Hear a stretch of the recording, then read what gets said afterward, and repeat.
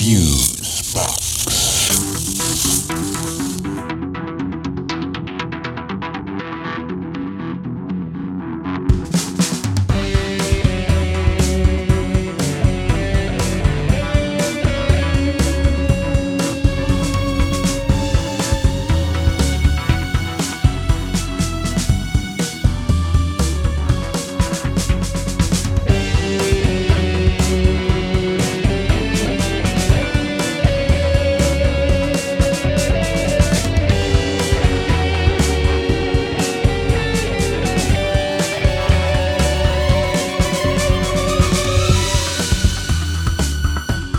Okay, this is FuseBox, episode 5, Twisted Epiphanies, part 1. You are rolling. Thank you very much, sir. A gracious good day to you once again. Welcome to FuseBox, episode 5. That's right, Twisted Epiphanies. I promised it, and by golly, here it is. And not only that, it appears it's going to be 2 shows. We have so much material here that there is no possible way I'm going to cram this like this right here into one small package. I don't think it really would be smart. It would be messy and there'd be tentacles, and we don't really want to get into any of that. So welcome back again, and yeah, things are kind of percolating here. I've just got to mention a couple of things here before we leap headfirst into this program. First of all, if you have not heard PK Rivers' Overnightscape Central that deals with Sun Ra, I would urge you to drop everything, including if you're driving. Just stop the car, run right now, and listen to that amazing lecture. Holy Saturnian crab cakes, Batman! Now, if you don't know who Sun Ra is, and that's highly likely, he was an incredible jazz musician who, in his early part of the career, you'd actually probably label him more straight ahead, kind of bebop, kind of that stuff. But then as time went on, Sun Ra found himself into a sort of other dimension and created this orchestra of his that was doing music from Saturn. Well, and actually, I'll tell you, irrespective of belief system or whatever, it's pretty cool stuff. I got to give it that. You got to listen. But he was artist in residence, evidently, for a while at Berkeley. And this was like in the 1970s, very early 1970s. And this lecture that PQ put up the other day, courtesy of some organization I have not heard of, was very captivating. This guy goes through linguistics. He goes through the history of time and space, pretty much. It's really worthy of taking a few minutes to listen to. I don't know how long it is exactly. It seems like it might be a little shy of an hour. I'm not sure, but fascinating. And as PQ mentioned in the beginning of his show, don't get turned off by the first 4 or 5 minutes of this. Just let it go, because you will be rewarded if you hang in there. So, thoroughly recommended. The other thing that was fascinating to me, because this has been something that I'm having to deal with right now. Frank Nora, on his program, The Overnightscape, I think this was show number 1158, called Dance, Rants, Laugh. He made another one of these observations that is so incredibly poignant and really synchronistic, because I was kind of going down this same path about the same time he was saying it. And so it's kind of odd. But Frank was talking about this sort of substance that all of us probably touch when we're involved in some form of creativity. It doesn't matter what it is, whether it's painting the house, mowing the lawn, doing gardening, whatever it is. It's something that involves your heart center, if you will, your core activity, whatever it is. And that by doing a certain activity, we get almost a euphoria. I don't want to call it that, but there's a certain feeling that comes from doing a creative work, particularly in the process of it. And then, if we're all really fortunate, an exhilaration after it's done because it's really cool and we like to do it. which is why many of us do this, I'm sure, same thing. But he was mentioning that an interesting byproduct of that is sometimes our lives are a little chaotic during that time that we're investing in creative pursuits. They are not without complications or in some way maybe even a little suffering, if that's how it goes sometimes. What I found fascinating is, for me right now, and anybody who's an entrepreneur or a sole proprietor or any of that kind of thing will definitely identify with this, our business kind of has sine wave patterns. It's up, it's down, and we take the praise, the glory, and we also have to take the things that aren't so great, all within that same little bundle.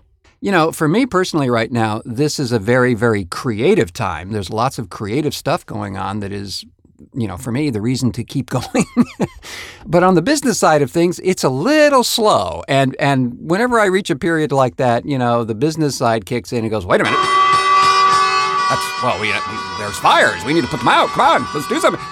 I wrestle with that a lot. But what Frank was alluding to was that sometimes this energetic dance between chaos and this creative thing that we all do, for some reason, tend to power this creative pursuit. Now, I don't know why that is either. I don't know what the balance there is. I can tell you this, in most times in my particular life, it's always been thus. I don't know why that is. That's what's firing off the creative stuff. Or the creative stuff is there, but it's being fed by this thing as well. When we're in a creative pursuit, we get the big cosmic nod when we accomplish something. We get there, we get it done, we like it, whatever it is. That's the reason you do it. And that never gets old. We just keep doing it. I'm not one that subscribes to the starving artist thing. I don't think the suffering has to be a manufactured thing. I think, life will introduce enough challenges for us all to have to deal with that and go through it. But it's really interesting that this perplexing system exists because I can't figure it out. I was a little shocked that Frank brought it up because no, it really seriously is what's going on. And I'm amazed by it. It's it is the nature of our business. Like I say, anybody who's an entrepreneur or does any sort of self-proprietor type of stuff, we all know this. This is the way it is. But and I personally wouldn't change it because it does afford me to be able to do this. So that's the deal we're dealing in.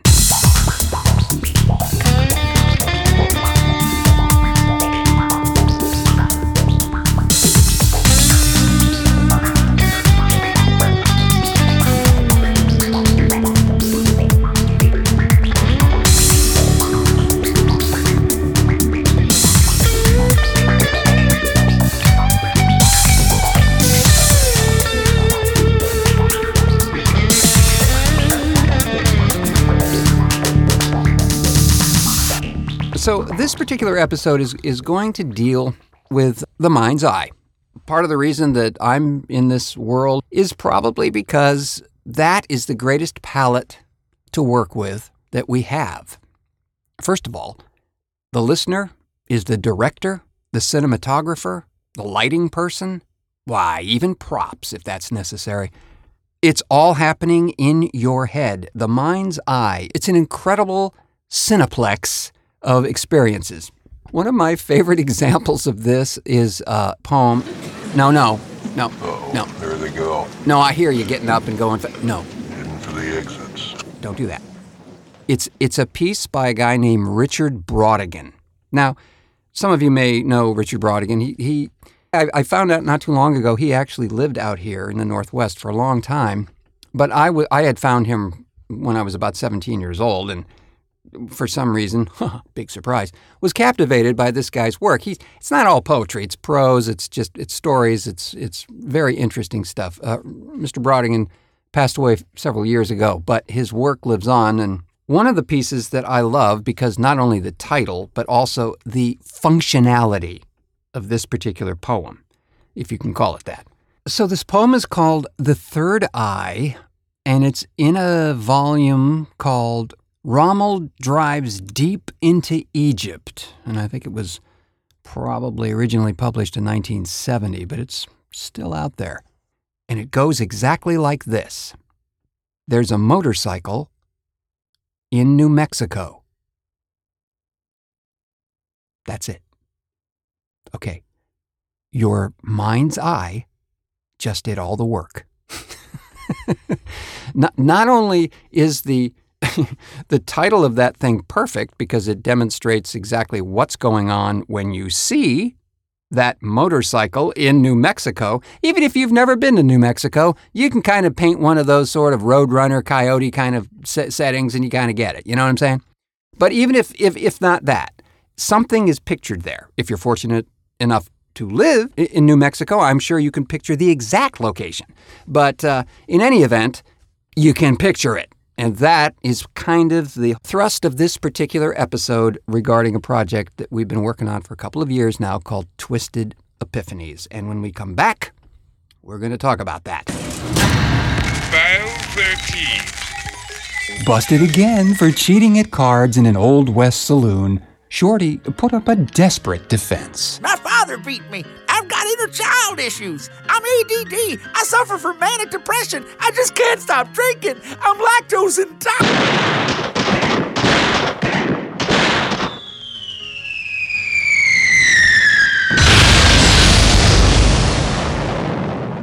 Twisted Epiphanies.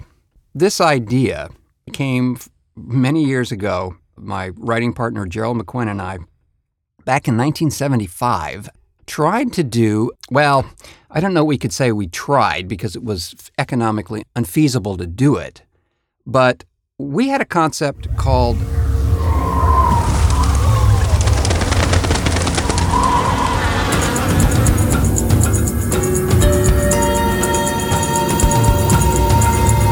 Moods of Chen. And Moods of Chen was supposed to be a series of short images that had a very specific mood connected to them, and they may only be about 30 seconds long, but they would present a certain mood and energy. They were designed to be interstitial programming, something that could be dropped in, and in most cases, public television, could be dropped in between programming. But it would require something that hadn't really been invented yet. It would have required a certain CG because the computer graphics idea played pretty prominently in this idea. We didn't know that at the time. That really wasn't something you could do. But we had graphic ideas about it, what would happen in these little things. And it was a great idea. It's just completely untenable. Beyond that, we got into the radio shows and all of that and, kind of left all this stuff behind. At one point, and this must have gone back to 2008, I guess now, we sort of wanted to revisit this in an audio-only form. We did. We produced a couple. One you heard a couple of shows ago called Domino, which is that odd little piece about the guy who's working at a security station and seems to be invaded by giant flying things. We don't know what. And then we did one more in the same series that I'm going to play now that is a little more of a linear storyline. Also features the voiceover of Shannon Day on this as well. This is called Waterhole, and I think it's kind of self-explanatory, but let's take a splash.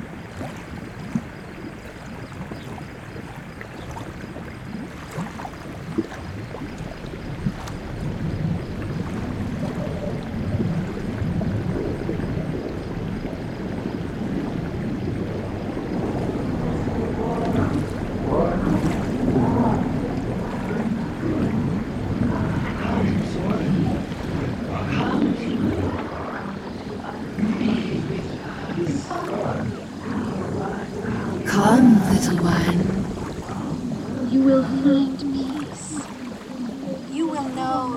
I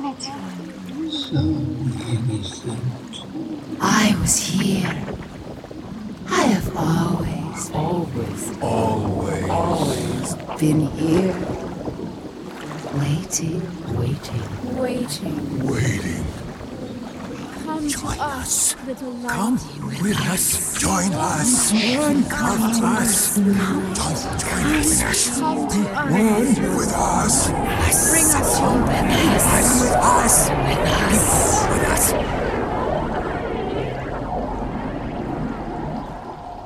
You are mine.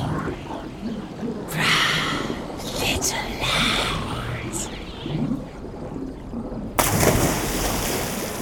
Join us. Come to us.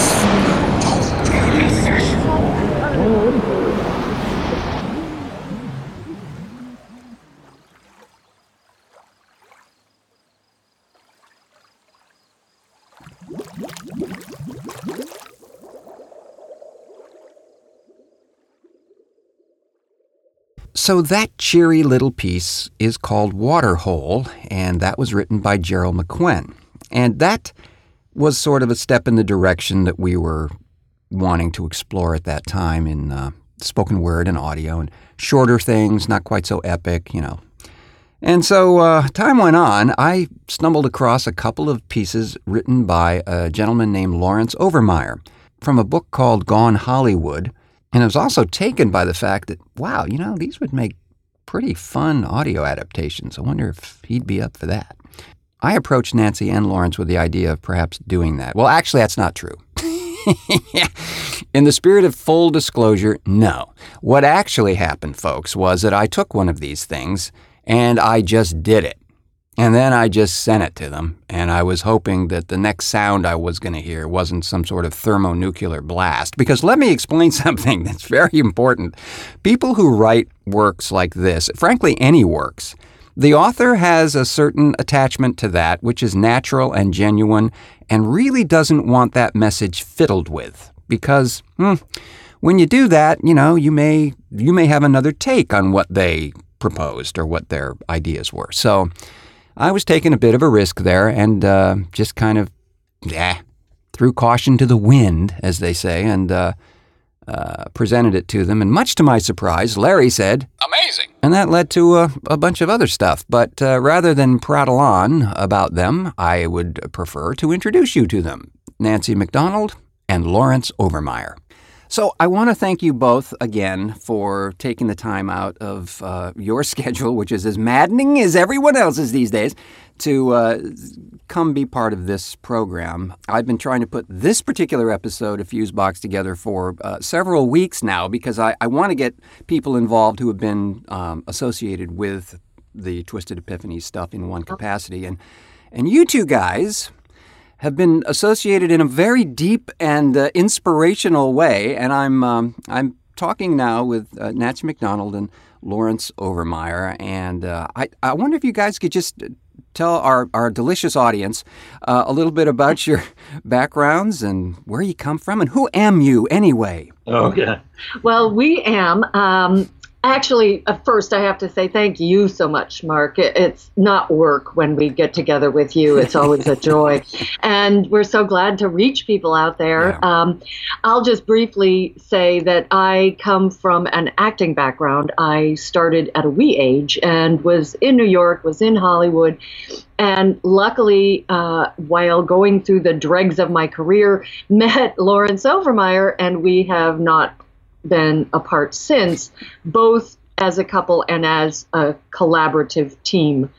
And so I veered away from the acting, and now I'm focusing mostly on teaching and teaching other actors, but still keep my toe in the water occasionally. But mostly I focused in 2007 on starting a publishing company because I sensed that there's this new energy all around books and getting the word out to people. And it just so happened my partner had a lot of books, and we wanted to start controlling what got out there and not turning it over to an editor and saying, do you want to rewrite this? Mm-hmm. So that's kind of how we started on this road together. And I'm going to let Larry pick it up. And I'm an actor too. I was in New York for many years pursuing an acting career, and I did some Broadway, some television, soap opera work, and then I made the move to Los Angeles to try to get the career going a little further. And that's when I met Nancy, and we started kind of going down a different path. We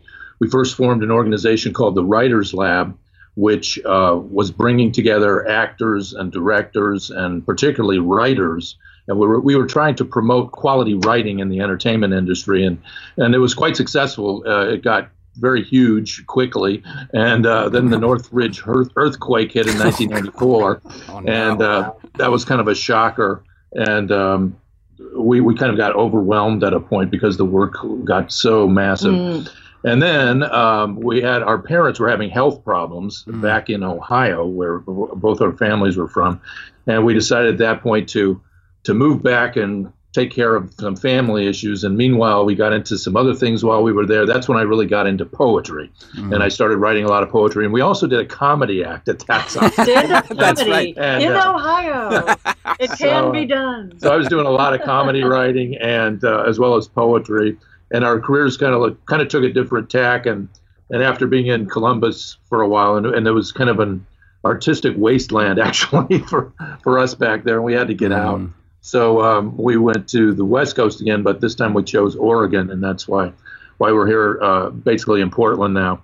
But anyway, so I basically come from an actor background, and I'm now kind of a writer more than an actor. I'm really focusing on poetry, and I do a lot of genealogy. I'm working on a couple of genealogy books. But I have to preface that with, you hear the word genealogy and you think, oh, there's somebody who writes some dates and who was born and who died. No. He's finishing a book right now. It's a 500-page book that is so much history and story, and it's amazing, and it becomes the story of America, watching these families unfold. It's just beautiful. Yeah, it's kind of like that old TV show Roots. It's kind of a similar idea where you're telling the stories of the generations and how they impact American history and culture, and it's fascinating. I just find it ordinary people really have an impact, and they never get any press, of course. Of course not. But I like to focus on them. Yeah.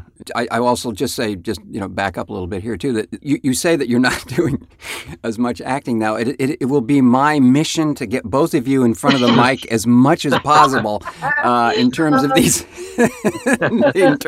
things, because we got a lot to do. So the thing about this that I found compelling from the very beginning, I got introduced, and I can't recall the exact situation, what it was, but I think Nancy gave me a copy of Gone Hollywood, which was one of the editions that Lawrence has written.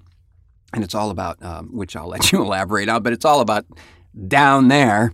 And I was taken by several of the pieces in there, but one in particular that just rang like a cathedral bell was Message in a Bottle. And that's one of many that we're going to hear in a moment here. But can you tell me a little bit about the inspiration for Message in a Bottle?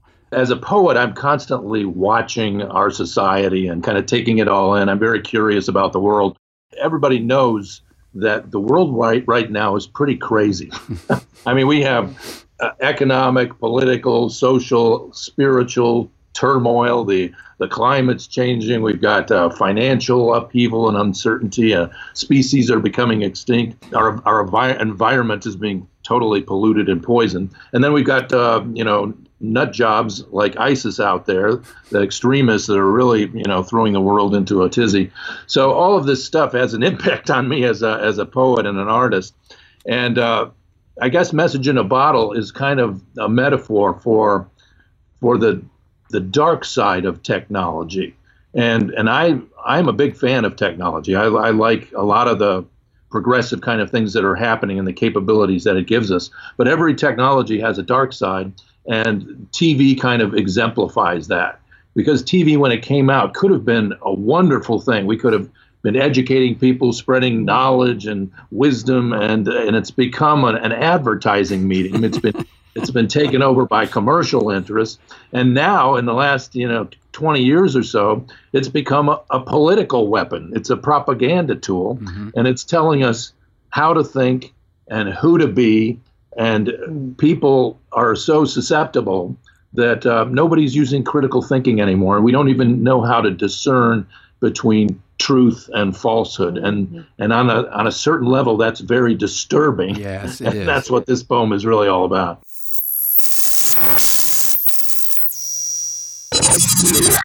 The television creeped in through the back door when we were on vacation.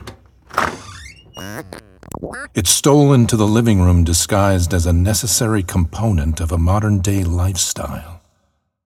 So we didn't notice it for quite a long time. It seemed harmless enough, kind of cute actually, but it began to grow. We fed it little bits of attention at first, but soon it wanted more. And more. And more. We threw it scraps of idle moments and snippets of an hour, but still it grew and grew and grew, till huge chunks of an afternoon and evening, whole weekends and slices of terribly gloomy days were not enough to satisfy its need. It spread its boxy fingers into every corner of the house, up the stairs into the bathroom, down on the mantel in the den, then to the kitchen and the bedroom, even beside the baby's crib. And still it sucked away the hours, gobbling fortnights with a trowel. We, desperate for some respite, gave it everything we had, our hearts, our minds, and even more. And now this huge, invasive, caterwauling psycho-blob of perfidious biznobabble is holding an advertisement to our heads and threatening to take over the world. It's too late for us. But if you get this message, please, whatever you do, run, hide, anything, but save yourself before it's too late. You may not know it, but Message in a Bottle and Technoman were winners of the Barnes & Noble Everybody Reads contest that year. They like to pair it with the book they've chosen. Well, the book they chose that year was Ray Bradbury's Fahrenheit 451. Oh, wow, great. So they glommed on to Larry's poems, and he won 2 of the prizes. That's excellent. Well, it's not surprising because, speaking just from my little domain here, the reason that I got attracted to wanting to fiddle with Lawrence's work was the idea that, when people think of poetry with the big stone quotes over the letter, when they start thinking about that, sometimes they switch out. Unless you're of a mind to kind of grok all that. The tendency in most people, I think, is, oh no, am I going to have to think? That kind of thing. And yes, you do have to think here. But what is incredible for me, at least in terms of being a producer, was the language is so economical and insightful and chewy. You can get something happening there. The unpacking, if you so desire to do so, happens pretty naturally and without a lot of coaxing, and certainly not with 9 degrees or PhDs and everything. You can get your head around this. It's making really perfect sense, and I love that in a lot of these. And it's not all just humor.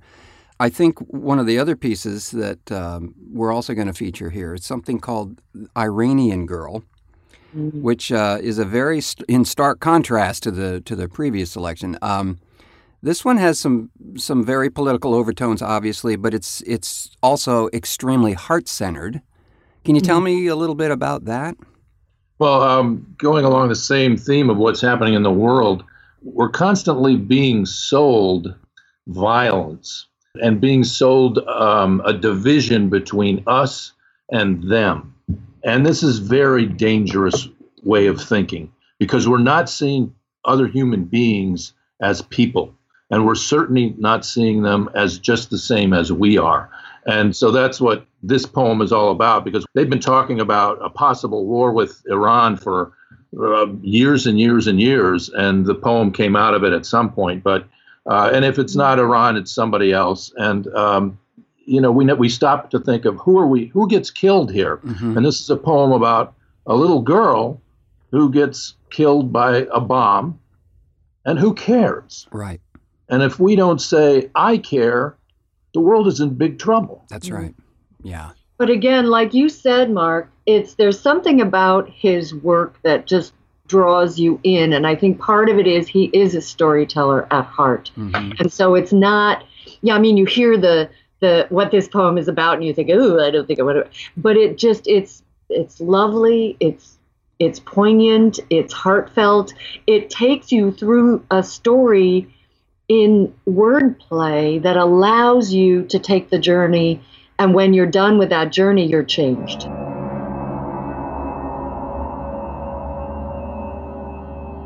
The Iranian Girl. There's a hole in the ground, a moving of earth, now made a sad depression, where once she played in puddle rain, splashing with the joy that comes from childlike feet. The sound is still here, in the air, the breeze yet carrying the secret laughter that haunts the waking hours of those who've lost the way. How vain to think that memory can be erased. All will remember, no one escapes. I wonder if she saw it the moment before, her hair still flying free, the metal catching that last pure glint of sun. Did she hear the explosion that made no sense? Did she feel her body come apart and fall like dust too soon? Does anyone ask whatever she felt, whatever she dreamed? Her dreaming time is gone, and no lofty word of God or glory will ever make it right. Dare to listen, and you will hear her. Dare to open your eyes and see the Iranian girl, no different, like you, like me.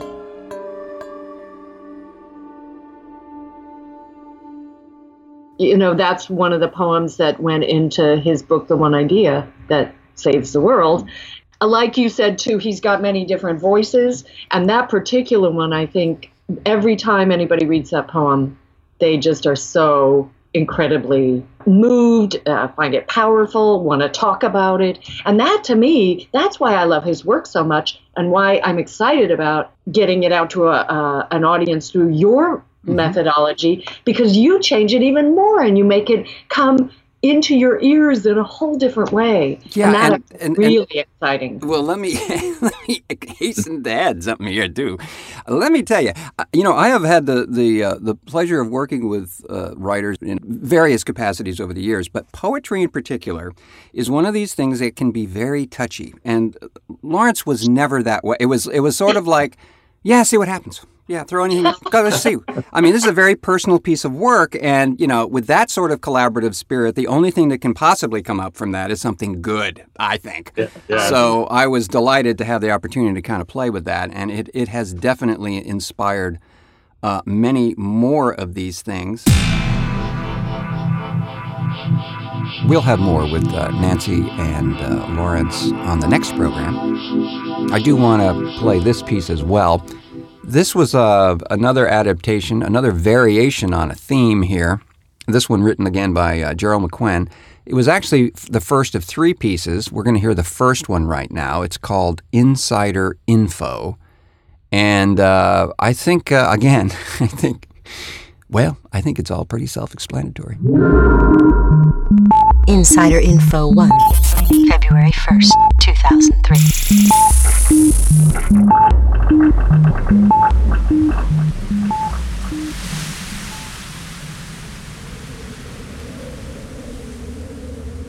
Oh, say can you see?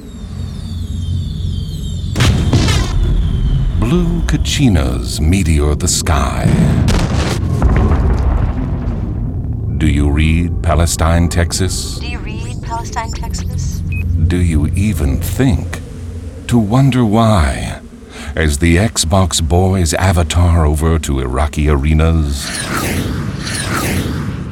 35,000 black voters turned away by state troopers, names the same as Willie Brown felons in Abilene, borrowed by oilman Jeb.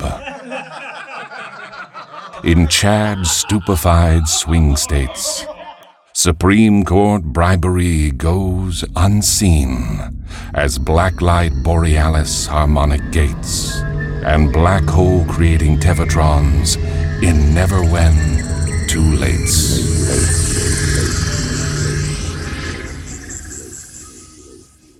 So on our next program, we're going to have an interview with Jody Lorimer, who wrote the Dark Energy piece from last week's show, if you heard that. We'll also feature a new one from her called La Paz. We're going to talk to Jeff Pollard again regarding John the Heathen. There's a few other little bits we'll be throwing in there. And we'll have the conclusion to the interview with Nancy and Lawrence. And also, I just want to say that there will be links in the show notes here to both Nancy's publishing company and Lawrence's stuff and anything else that might be of pertinent information. So once again, I thank you for pushing play on this particular episode, and I hope you will join us for the next one, which will delve even more into this strange and somehow obtuse world we call the mind's eye. Until our next cartoon.